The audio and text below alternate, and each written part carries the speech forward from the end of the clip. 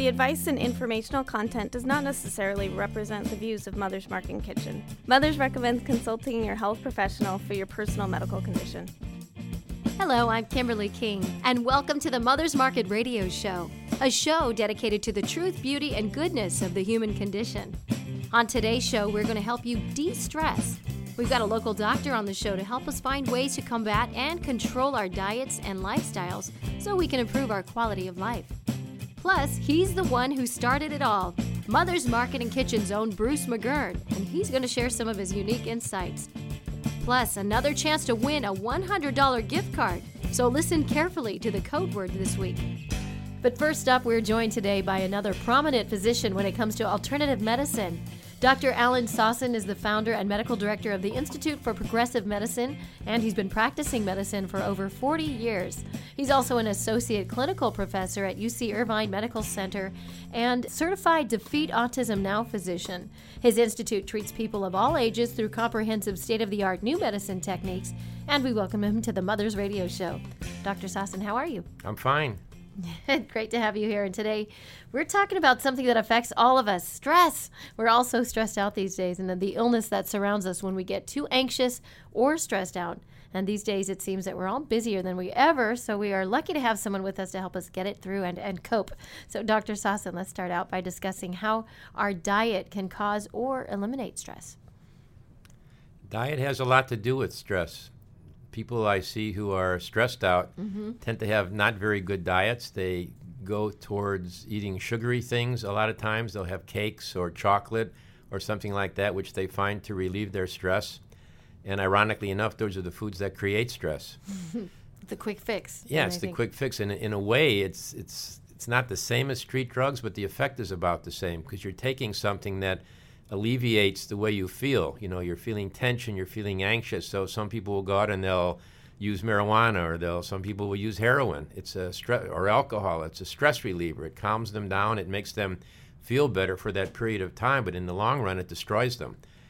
And I don't want to equate food with that because it's different. But in some ways, it's similar. And the foods that we eat to relieve our stress create stress, because something that you eat that gives you diabetes, that gives you heart disease, that gives you hypertension, that makes you anxious, as sugar does and as chocolate does and as caffeine does for a lot of people, is going to give you more stress because it's going to make you sick.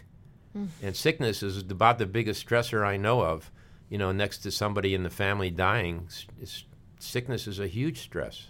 And you're talking to everybody that with that quick fix, and we'd grab a cup of coffee in the morning, and then there's loads of sugar in it, and I mean, it's just usually the way people start their day. So instantly, when you get up in the morning, not necessarily you, but half of America, it just grabs that cup of coffee, and then off you go. You're off already to a very stressful day, I would imagine. Yeah, it's artificial energy. I used to drink 6 cups of coffee a day. Wow. And I had 2 or 3 cups before I saw my first patient 30 years ago.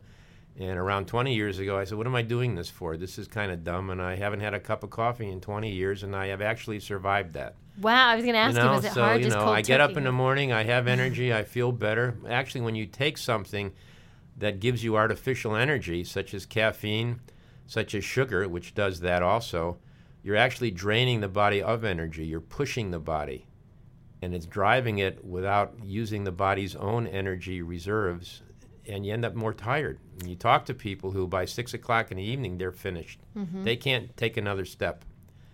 So what are natural good supplements, or well, besides the supplements, but diet-wise? If you get up early and you're go, what kinds of foods do you put in your body? The first thing I would do is get away from the ones that you shouldn't have. So I would steer people away from coffee. A lot of folks say, I have to have 1 cup. I say, fine. 1 cup, that's it. It's not 1 32-ounce cup. It's 1 real cup. And, use other things. Like I have these days a smoothie every morning. That's my breakfast. So it has ground up fruits and vegetables. I use a protein powder. I'll put some things in for taste, like bananas and dates, which I love. I don't put any ice cream in there. I don't use any of that stuff. And it works as a breakfast, and I feel fine. And if you can get away from the foods to which people have become dependent, and it really is some sort of addiction. When you stop drinking coffee, I remember I spent 2 days in bed with headaches when I stopped drinking coffee. So there are withdrawal symptoms associated with it. There is some withdrawal associated with stopping sugar if you eat it all the time. You will not feel so good for a period of time. It works like that. But afterwards, when you're not having it and you're eating good foods and you're staying away from the things you should stay away from, there will be more energy. You wake up feeling better and you'll sleep better. You know, and that's a really good point, too, about the sugar. I'm reading a book, Sugar Shock, and it's so fascinating. And you mentioned it just a bit ago about how you compared it to drugs. And sugar is just horrible. Our body does go into shock, you know, especially when you're away from it. And if you happen to have a little bit of it after you've given it up, what it can do to you, though. People are very sensitive to those things. I see, again, children like with autism or ADHD, and a lot of them are very sensitive to the foods they eat. And they will be drawn to those foods. So if there's a piece of chocolate, they'll grab it and eat it and then get worse. About 10 minutes later, they're awful. And the parents know that, and they keep their kids away from those particular foods which cause their neurologic condition to worsen. And we're very careful and have a lot of recommendations for people who have brain-injured kids, who have kids with autism, because the diet needs to be very regulated for those kids, and they respond to it. How does exercise fit in with stress levels? Exercise is a great stress reliever or reducer. You know, you're producing, for one, endorphins, which are the body's own opiates. So we actually make our own opiates that we thrive on. When you run, I used to run long distances, and at the end of that, I would feel fantastic. There wasn't an ache or a pain. I was just like floating. And that was endorphins, I imagine, that was doing that to me. So it's a feeling that you get from exercise that's exhilarating. And people who are able to exercise a lot get that on a regular basis. I've seen many patients who come and say, I have to be in the surf every day. If I don't go, I'm depressed, which is true for them because they benefit from it in that way. And I always feel better when I exercise, even though sometimes it's difficult, or if I'm with my trainer, sometimes, it's tough. But at the end of it, I always feel better. It's invariable. So exercise is a great stress reliever, and I think it's important for people who, and most of us have quite a bit of stress. Some people have unbelievable stress. But if you can put in the right kind of nutritional program plus the exercise, it just makes things go so much better. And that's great advice. What about, we also hear about lack of sleep these days when we're trying to burn the candle at both ends. Insomnia is the biggest symptom I see in this practice. Really? It's number one. Wow. So, you might think fatigue is up there or something else is up there, or stress is up there. Insomnia is number one. I see more people with that than anything else.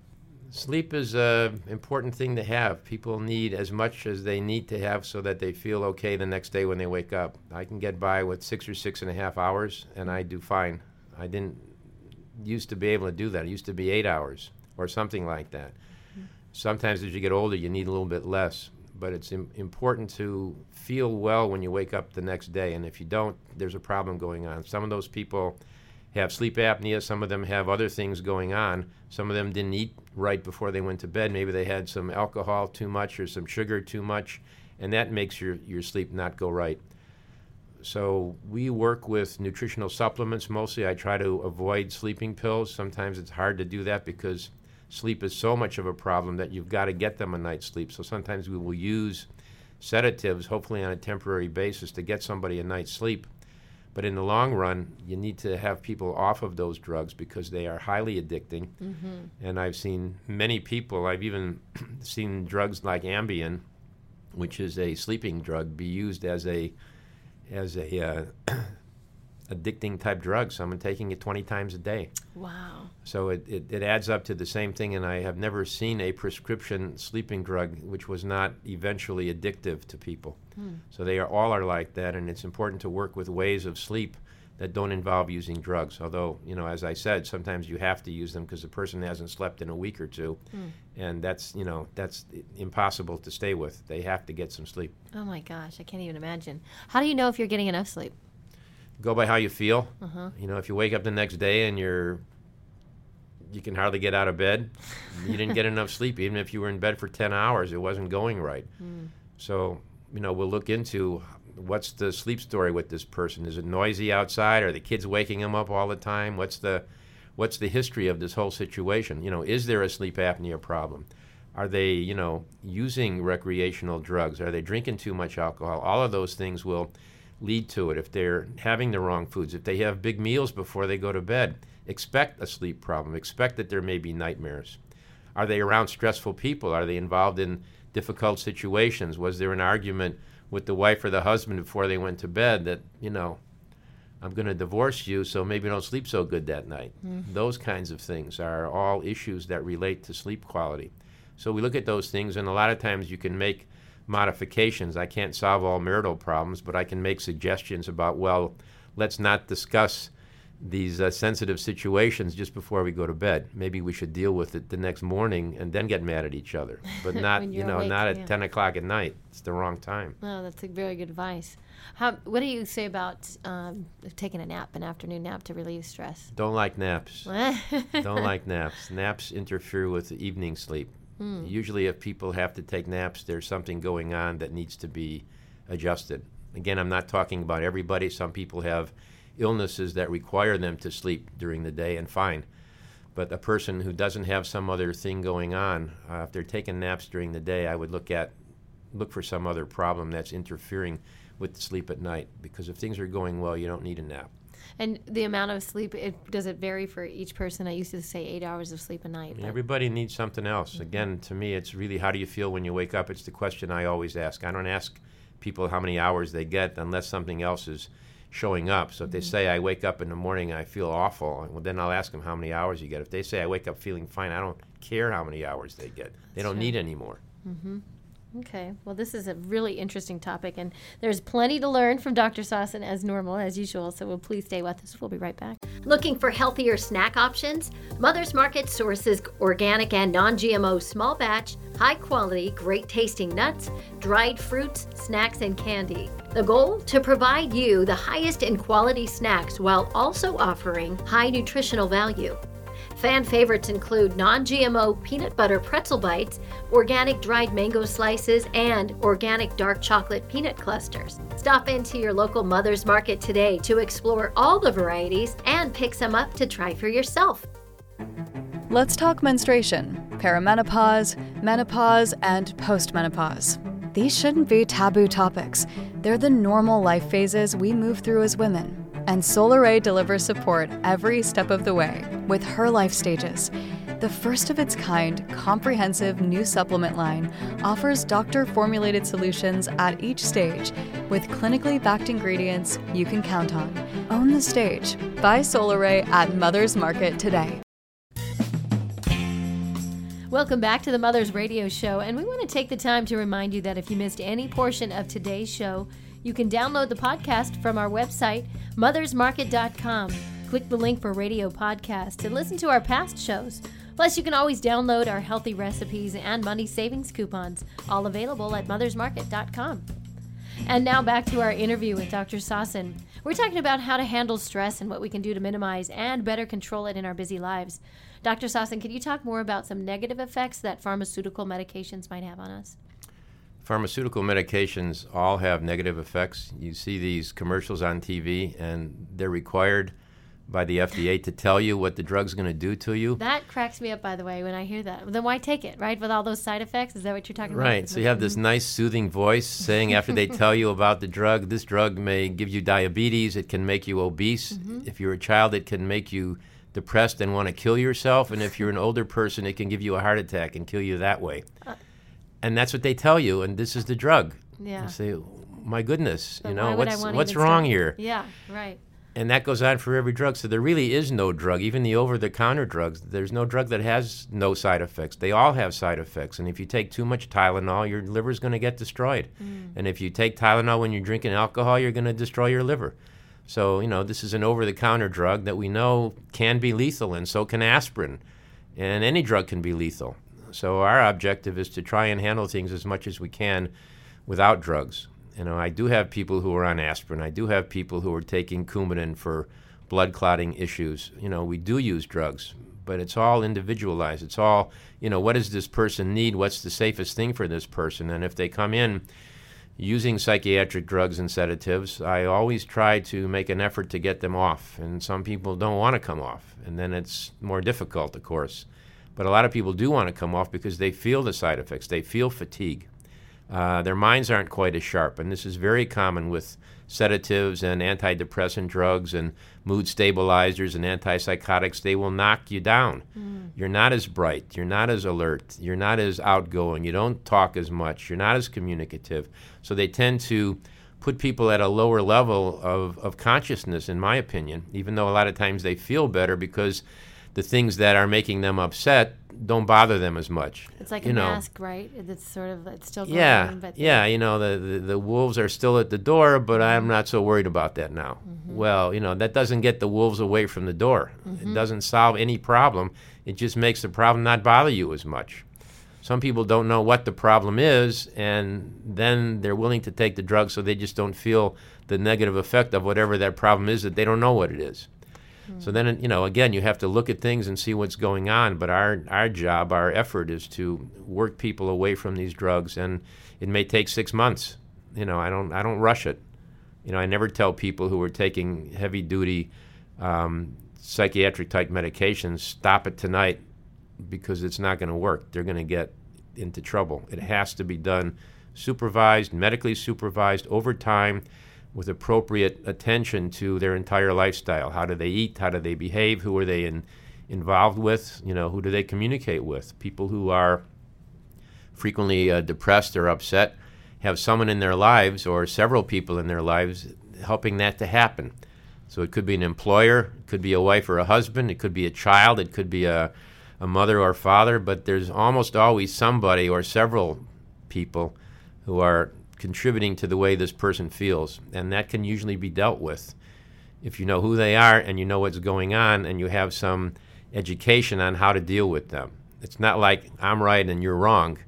It's like, what am I doing to upset you and what are you doing to upset me, and how can we work on this and make things go better? How do we create good roads, good weather? How do we make things go right rather than being on each other's throats all the time? Sometimes people have to leave their jobs. Sometimes really it's the wrong profession, or it's not a good boss, or it's not a good match, or it's something. It just has to change. Sometimes there does need to be a separation of a husband from a wife. Hopefully it's not permanent. Sometimes you need distance. Sometimes you need privacy. Things change. But I don't believe in going to drugs as a solution because they are never a solution. And it just sounds so elementary, really. You just kind of pare things away, and instead of masking it with the drugs, take a good life perspective and see where you're at. And don't be around people that stress you out, too, I suppose, huh? Right. What you just mentioned. What nutritional supplements are beneficial? And I guess that would be an individual question for which ones. But is there something general that people can take each and every day that we should start off our day with? There's a number of supplements that we use on a routine basis for stress, emotional problems. Fish oil is one, and I give it to everybody anyway because it's good for everything. Just How much? About. Or is that dependent on the person? Depends what you're dealing with, but most of the time I'll recommend 1,500 milligrams of fish oil. EPA, DHA are the two kinds. DHA tends to work more effectively for depression. So I'll tell people, try and get DHA. We happen to have a supplement here that's mostly DHA, so that's the one I would recommend for depression. If you're dealing with inflammation, which fish oil is also good for, I'll recommend EPA, which is a little bit better for that particular problem. So we use fish oils a lot, 1,500 milligrams for an average person like me or you. Someone who's having more problems with anxiety or depression, I might go to 3,000, I might go to 4,000. Wow.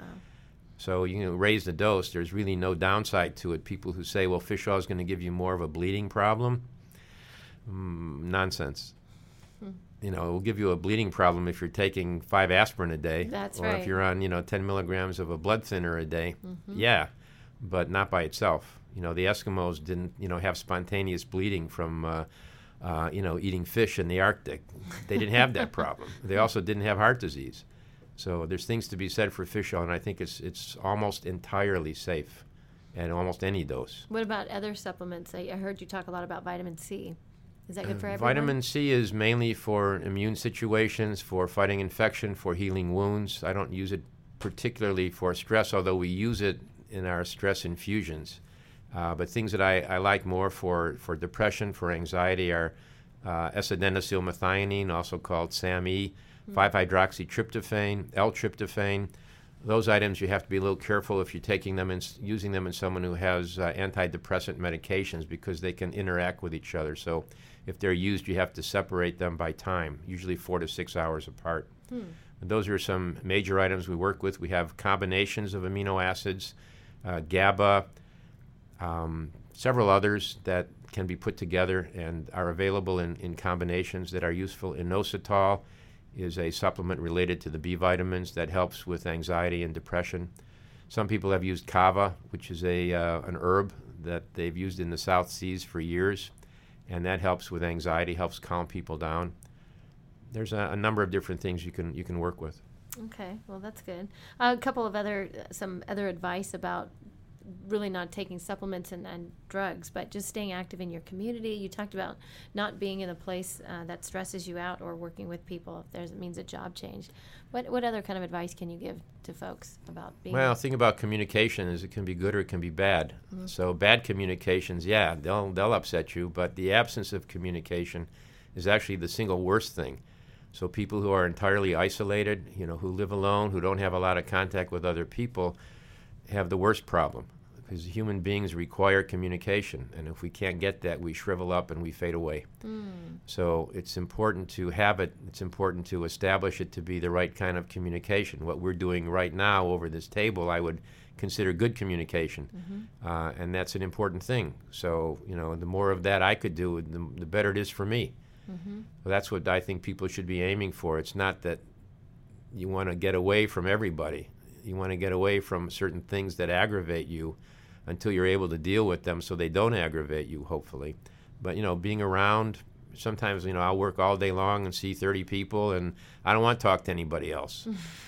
So I will go be by myself for a while, or I'll go to the mall and walk around the mall and just look at people.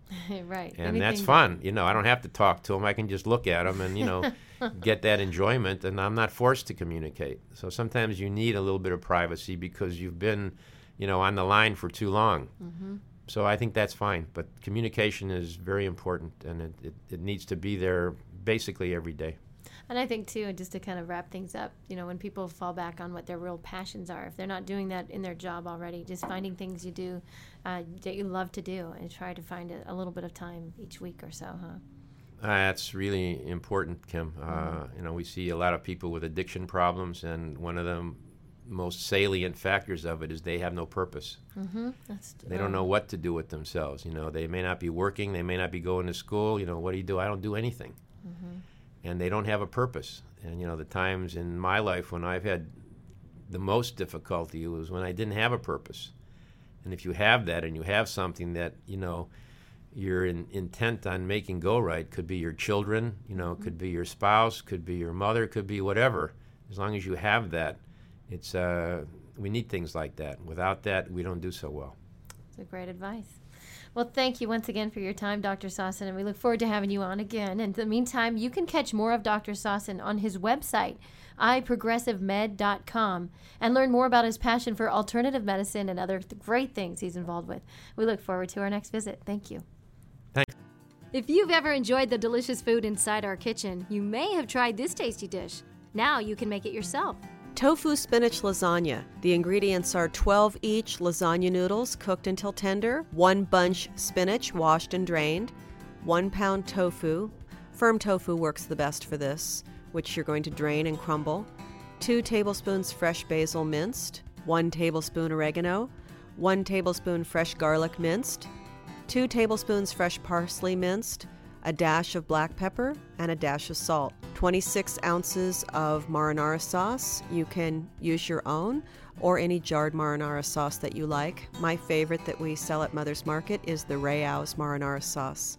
So to make this, you cook your lasagna noodles according to the instructions on the package, and you want to preheat your oven to 375 degrees. Combine your tofu, herbs, and spices in a food processor and mix until all ingredients are blended. You can also do this by hand. I think your food processor does the best job of giving you a blended tofu mixture. In a 9 by 12 inch baking dish, you're going to place a thin layer of marinara sauce, followed by 4 strips of lasagna, and then add a 1/2 inch layer of your tofu filling, and you're going to repeat those layers 2 more times with your final layer of lasagna noodles and marinara on the top. baking for 45 minutes. And to give this some variety, you can top it with grated soy cheese, or you can use different veggies such as zucchini and broccoli or carrots and combine those in your layers. So this is Tofu Spinach Lasagna by Mother's Market and Kitchen. 31 years ago, Bruce McGurn opened the first Mother's Market and Kitchen in Costa Mesa. And earlier this month, the flagship store relocated across from Triangle Square. The new store is almost twice the size, with expanded produce, grocery, and a wonderful spacious restaurant to serve our customers. We think you'll love this new location. And recently we caught up with Bruce to talk about his unique experience through the years. How did the idea for Mother's Market and Kitchen come about? Came about organically, quite naturally, as a matter of fact. I and a number of other people were taking yoga at the Yoga Center of California, and we were practicing hatha yoga postures and stuff. And so I became friends with a number of people, and there were some ladies who wanted a tea room. We were thinking about raising funds for our retreat site, a tea room. Somebody else wanted to do a produce store.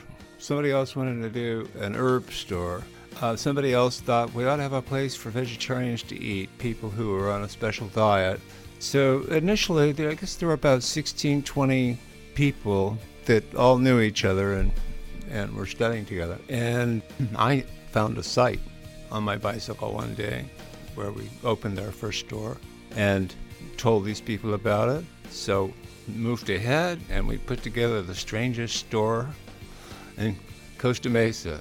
A store filled with vitamins and herbs and homeopathics and tinctures and natural body care items and produce. And, we had tea, but also a vegetarian restaurant. And raised $82,000, and off we went. Thanks for listening to the Mother's Market Radio Show and for shopping at Mother's Market.